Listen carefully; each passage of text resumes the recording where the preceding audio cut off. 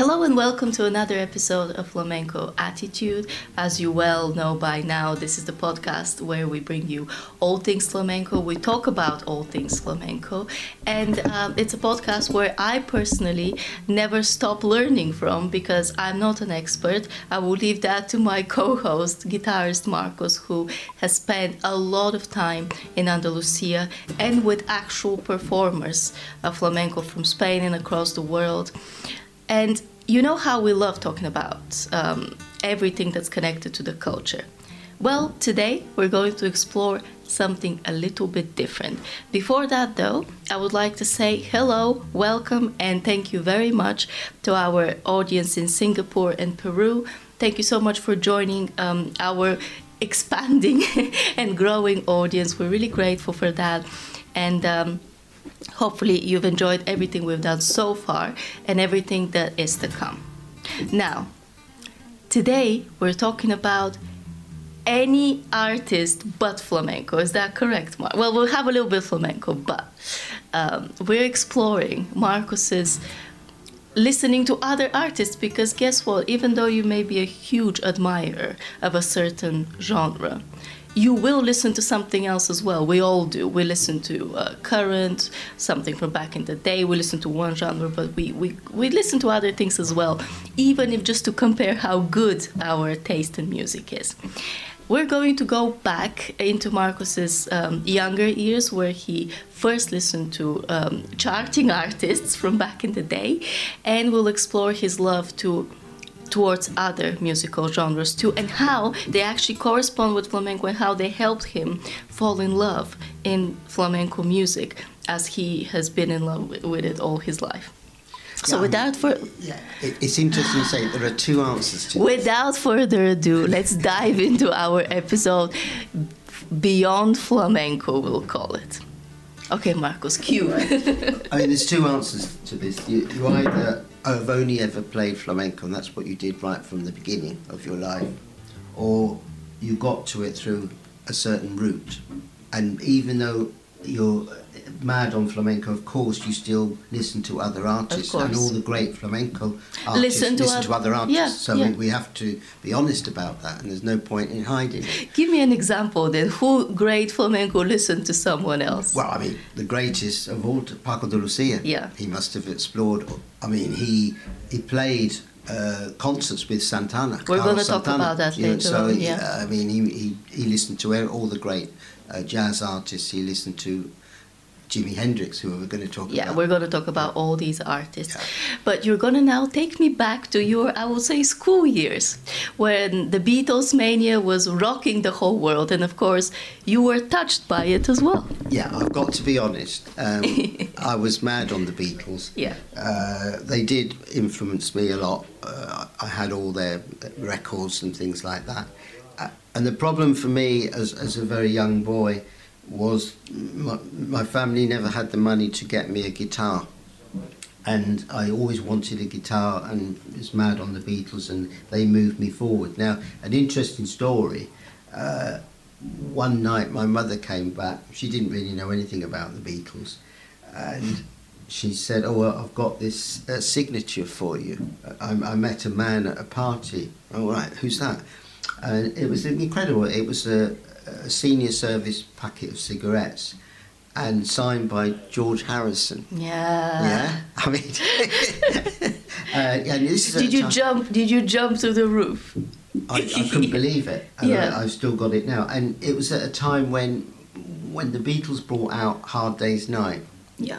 You'd go to the cinema and you wouldn't watch it once. You'd try to stay there and see it four times. Everything. Yeah? Yeah. And obviously John Lennon, his guitar playing, all of these things lead into you moving towards where I am now from 11 as a flamenco artist. Did you admire them because they were pretty much people who came from nothing, taught themselves how to study the instruments and sing, and was that why? I don't know whether I thought about that. You just got swept by just it. their artistry. Yeah. Seeing John Lennon play the guitar the way he did, yeah. And then when I went to a new school, we used to go into a shop to try and look in the music sheets to find out what chords they were using. You know, this was the beginning of me. I had got a guitar by then, a Russian guitar, and it's probably extremely difficult to play. And trying to think, well, what on earth are they actually playing there? And I got involved with a very good, talented guitarist in my year, and he started to show me things, and I started to learn more and more about the guitar.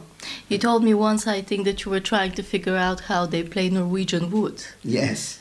Was that difficult? All of these things were a complete mystery, because you were hearing about chords that you'd never heard of, or what on earth is that? And you were going to these shops to look in a book to see where you put the fingers to get that, you know. So that was all the beginnings of it. Of course, once you move into flamenco, you're into another completely different world where the chords are even more exotic.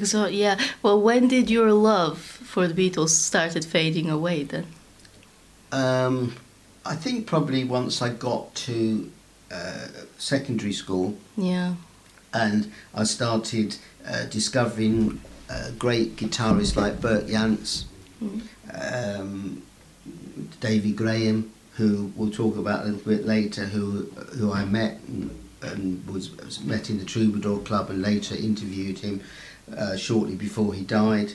And then I think things started to change for me, because I got into very much the Stewarts. Yeah, we're going to talk about the two Stewarts coming up, but I can't close the segment before asking you, well, back in the day, what was the song that you used to listen to a lot by the Beatles? What was theirs? Because obviously, if you have to make a top 10 Beatles, you won't be able to. Everyone will tell you different top 10, even top 100. Well, I think you've named it, because there's something about Norwegian Wood that is fascinating, that you could play it many times. I was very interested in the album Rubber Soul. Yeah. And when I went on holiday in England to Devon, places like that, I even took my copy of Sgt. Pepper's. And the Sgt. Pepper's record, I made probably Day in the Life from that. It was a big influence on me as to the direction I was travelling in. Day in the Life. Favourite Beatle? John Lennon. Oh, I've got to say, and George Harrison. Okay, we're now moving into the two Stewarts, namely Rod and Al Stewart. They're not related, I don't think. No, they're not. I mean, it's weird now, because... You were in your mod years. Okay. Yeah, I was listening to Rod Stewart. I've still got these albums, and as a student I used to play them quite a lot. But a little bit before that, I was mad on Al Stewart, and I've still got an album which he signed and everything, which is wonderful. And I used to collect every album that Al Stewart had made, you know. So alongside, already by this time, of course, I was playing flamenco, but this was sort of going along at the same time. It was a double track, and Al Stewart led me really into something that I'm still mad on, and we have a room full of his albums, so many. It's just incredible. Yeah. John Martin. We're gonna dedicate a section to John Martin. But when things obviously started changing for you, and you started exploring other artists like Rod Stewart and Al Stewart, was that a reflection on your life as well? Was something changing within your life too? Well, I was a young man at university, so that was... that says a lot, doesn't it? And you have these minute rooms that you used to have to stay in. Exactly. And you you'd have a little stove, you know, with just about one pot on it, you know, that you could cook anything on. So you put on your Al Stewart record. Exactly. I used to have them all in a cardboard box. Yeah. You know. Well, this is what I love talking about music and memories, because a lot of people, as you know now, will connect music to, you know, when they were young back in the day, or they will say, do you know, these songs remind me of the time when, you know. I think that's why it's so important. Okay, well, what would you recommend then from Rod Stewart and Al Stewart for us? You got me there. I mean, from Al Stewart, I think Zero She Flies is a fantastic album. You've got me on the Rod Stewart. Maybe I can... I think it's something like Sing It Again, Rod, or something like that. Yeah. Love it. I've got the album upstairs. It's in the shape of a sort of a beer glass. I love it. But I can't remember the exact title. You always catch me out on this. I know, that's my job, you know. Okay, who are we going to talk about next? You have actually a good list. I'm impressed. You know why I'm impressed? Because you are the example of somebody who is completely committed to flamenco. And yet, of course, you listen to other artists. I mean, between you, me, and the audience, okay, I've tried to introduce Marcos to artists, and he's completely just said, that's nothing, you know. So he sticks to his traditional choices of his. But anyway. Yeah, I think the reason for that is that when I was reasonably young, I came to Oxford and got involved with the University Guitar Society. Yeah. And of course, the whole project of that was, apart from having meetings where people could play all styles of guitar, we put on all the greats in all the different genres, folk, classical, you name it. And how did you decide that this is the society for you? Obviously, you were playing the guitar. Yeah, I mean, there was no doubt about it because it gave you the opportunity to perform. And to connect with people who also... Yeah. I mean, it links with, you know, I eventually became the secretary of it and a very good friend of the president. And as you know, we've said in a previous episode, he came with me to Sevilla to watch me work with one of the great maestros, Pepe Martini. But in those days, I mean, you know, one of the concerts I can remember is the guitarist Leo Kottke, you know, so you were introduced to him. Incredibly, recently, down in Wales, I managed to find a collection of about 5 of his albums that I didn't have. But when he came to us, he produced this album, My Feet Are Smiling. That's a good title for a record, isn't it? That is a good one. How are feet smiling, Marcos? And we put on artists like Ralph McTell, who had just had this massive hit with Streets of London. So these were big concerts. But what I'm going to do is take you back, in a way, to my childhood, because what I've not told you about is... There you go, you're surprising me as well. Well, I used to want a magazine called BMG, which stands for Banjo, Mandolin, Guitar. I know. And I used to do a paper round for the newsagent, and I'd say, have you got my magazine? The BMG. He'd say, yes, but you can't have it yet. You haven't done your full week's work. Exactly. You have to deserve it. So I'd get this magazine. And bear in mind, I'm only about 11 or 12, and I'd read it and not understand a word of it. But I'd think, well, it's cost me so much money, I've got to read every line in it. Yeah. One of the pages was about an artist, very well known now, Joni Mitchell. Yeah. And it was saying, well, these are the open tunings that she is using, you see, and they'd have diagrams. And I'd think, what on earth are these open tunings? You know? Because I didn't have anyone showing me any of this sort of stuff. Of course, now I use open tunings and have used them. But the incredible thing is, if we bring it to now, Vicente Amigo, probably one of the greatest flamenco guitarists now, he uses these open tunings.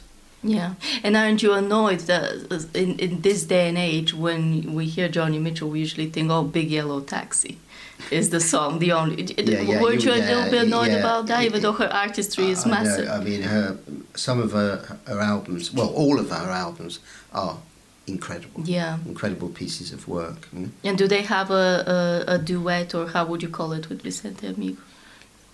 Well, no, I mean, Vicente is obviously... You were saying, do flamenco artists listen to these people? Yeah. Clearly, he's recently got very much into folk festivals and things like that. And when he did the record with El Pele, that record is full of open tunings, which are very difficult to do on the guitar because you've got to retune the strings and everything for the particular piece. But he must have got the inspiration from folk music. Yeah. Because before this, flamenco only had one change of string for the rondeña, taking the E down to D and putting the other string in F sharp. This is the only thing that ever happened. There weren't no such things or any such things as open tunings. Now, many flamenco artists use them, particularly when making studio albums. And Tomatito has used them. All kinds of people have used open tunings. Yeah, well, because we should probably say what an open tuning is. But I was about to say that because I'm looking at you and I'm thinking, okay, I'm trying to make out that I know what you're talking about, but not really. Yeah, I mean, what explain. it is the guitar is tuned in a particular way. Well, I won't go through what it is, but that's called standard tuning. So if anyone picks up a guitar that can only play a few chords, it'll all sound fine. But the open tunings is where you change a number of the strings to a completely different note. So you wouldn't be able to do the same sort of chord patterns because it would sound completely out of tune. So you've got to really know the tuning that you're in. And it enhances the sound. And it can give you a very low bass, a higher treble, a very rich, more richer sound. Yeah. Well, guitar players out there would know what Marcos is talking about, and you obviously won't recommend Big Yellow Taxi, but if you could recommend a song by Johnny Mitchell. Well, I know about a song, but the album Blue, that's an absolute classic. Anything off Blue is wonderful. Brilliant. Well, I'm not sure whether you're going to talk about this, but we, briefly mentioned some flamenco artists that were fascinated by, let's say, charting artists of the day. Are you inclined to say that the Rolling Stones were a fan of a particular flamenco artist that you love as well? Well, I'm glad you put it the other way around, because that's fantastic, because Camarón de la Isla, he went to Paris on many occasions, but on the early occasions when he was attracting very substantial audiences, the great newspapers of France described him as the Mick Jagger of flamenco. And this got to the attention of Mick Jagger, who incredibly, much later, gave him his jacket. And he was totally fascinated by Camarón. So in a way we're talking about me being interested in rock and pops and all of that, but it happens the other way in certain occasions. Of course. And Mick Jagger was absolutely in awe of Camarón. Do you think Camarón listens to any other music, any other type of music? Well, because he was very busy actually exploring all the flamenco subgenres. Well, what I could say is that when he came to Abbey Road, he, as far as I know, he'd never heard of the Beatles. If that answers your question. Yeah, nothing wrong with it. Because he came to Abbey Road to record. What did he record? Soy Gitano. So that's what we're going to play. Yeah. Okay. And also, you not only listened to other types of music, but if it's fair to say that you actually toured with somebody who was not a flamenco artist once. Yeah. John James, again, you see, this goes back to the Oxford Guitar Society days where we used to book John. He's a leader in ragtime guitar. Fantastic player. And I did have the privilege much later of going on to work with him.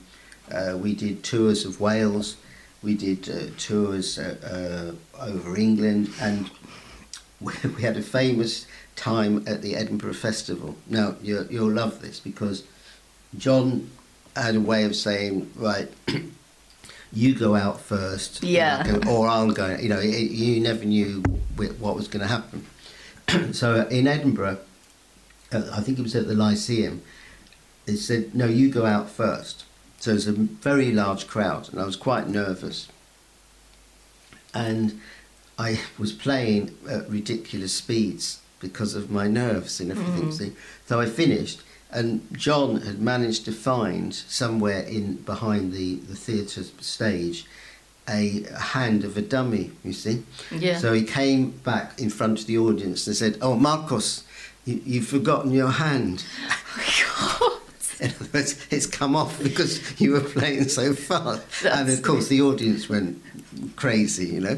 But did do you think they liked you? Well, yeah, but they love it because he does this in a wonderful Welsh accent. Yeah. Is he from Wales? He's from Wales, yeah.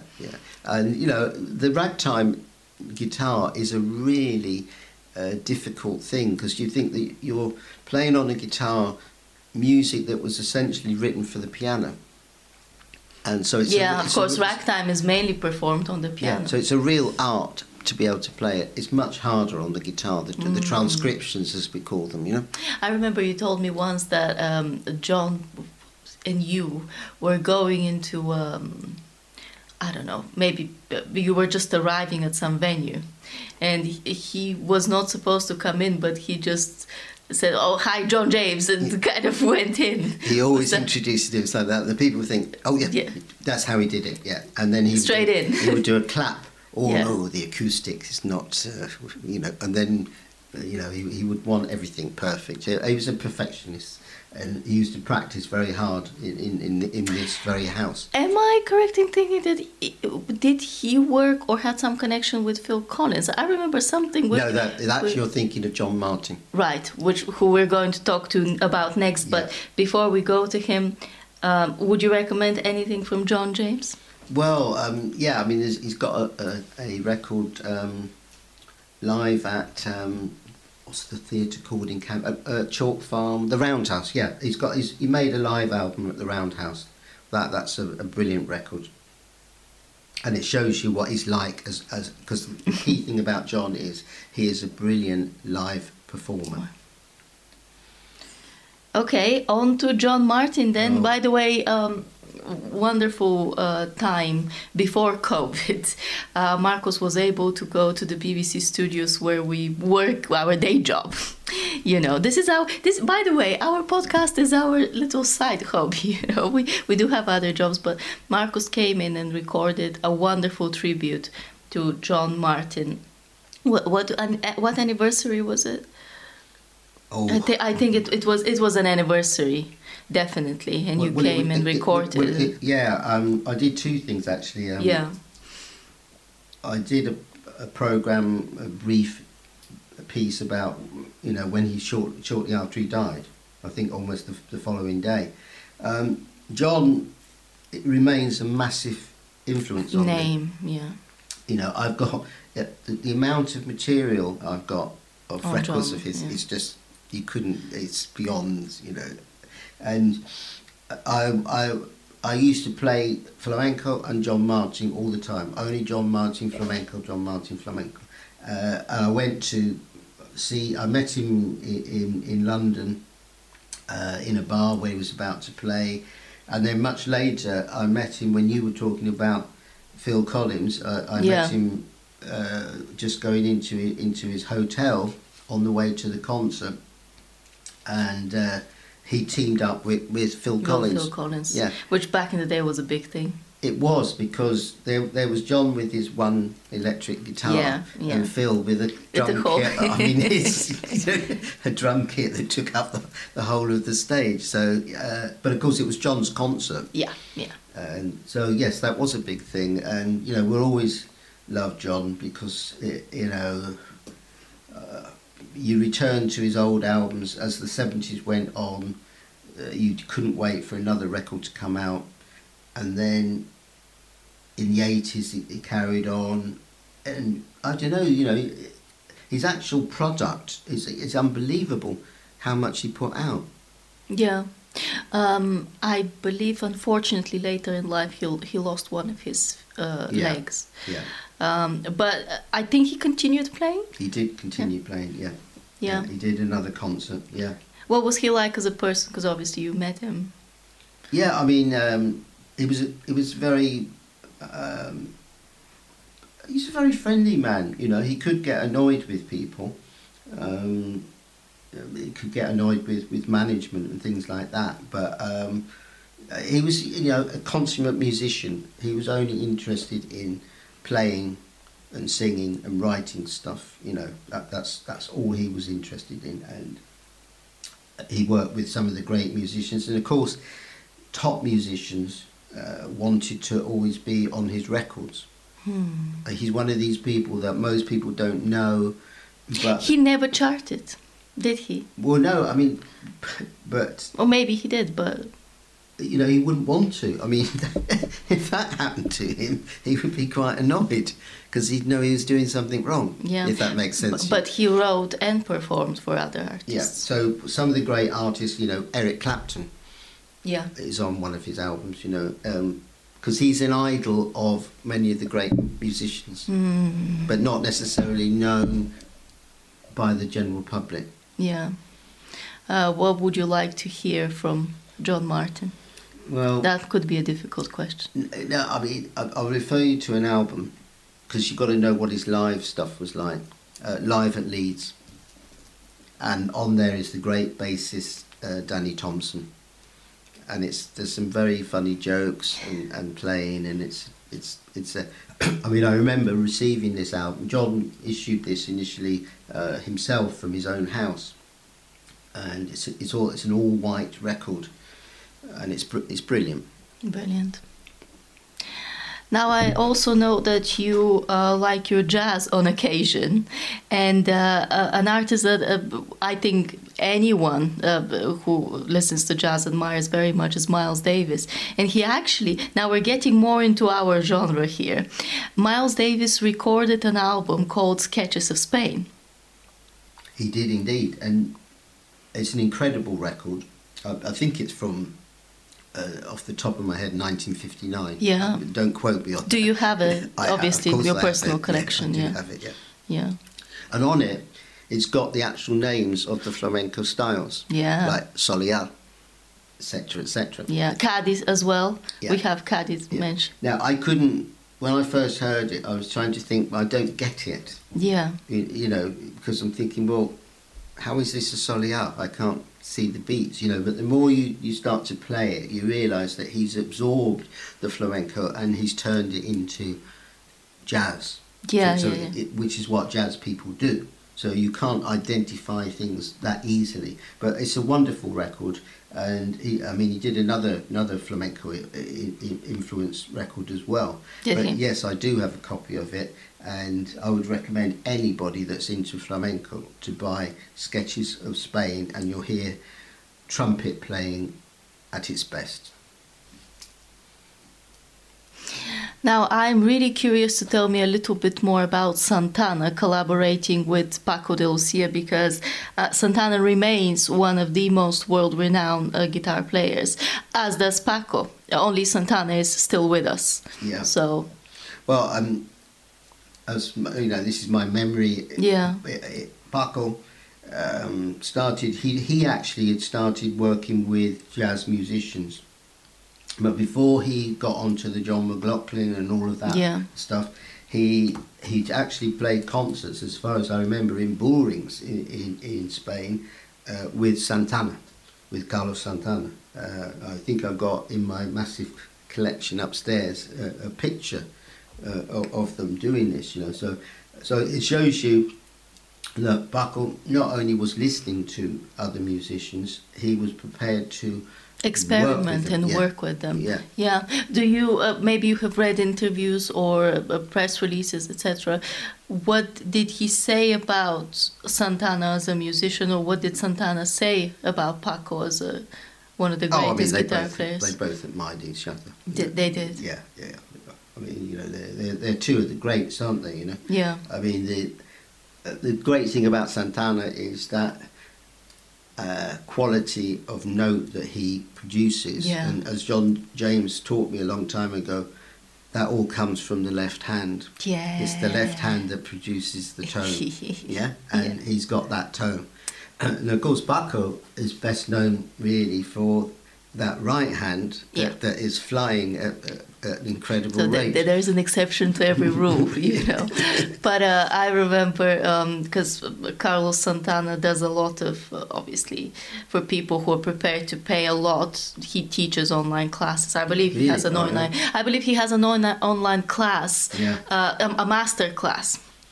And I saw only the advert on the internet. And he says, you know, the guitar player makes the most ugly face when he produces the most beautiful music or something like that. Which I think it's true, because a lot of musicians have these kind of rhythms that they get and they do a grimace. Yeah. When they're going into a particular... Because they know what's happening. Yeah, they're trying to... Yeah. Anything that you would like from Santana? He has a lot of great music. I used to know the names of all his albums. Like, you've got me on the spot there. Yeah. Well, I personally really like Black Magic Woman. Oh, yeah, yeah. Let's go for that. Yeah. You're better at this than me. Now, before we go into our number one for you still, I have a little surprise for you, and I hope you don't mind this honorary mention of Julian Bream, who I believe we lost quite recently.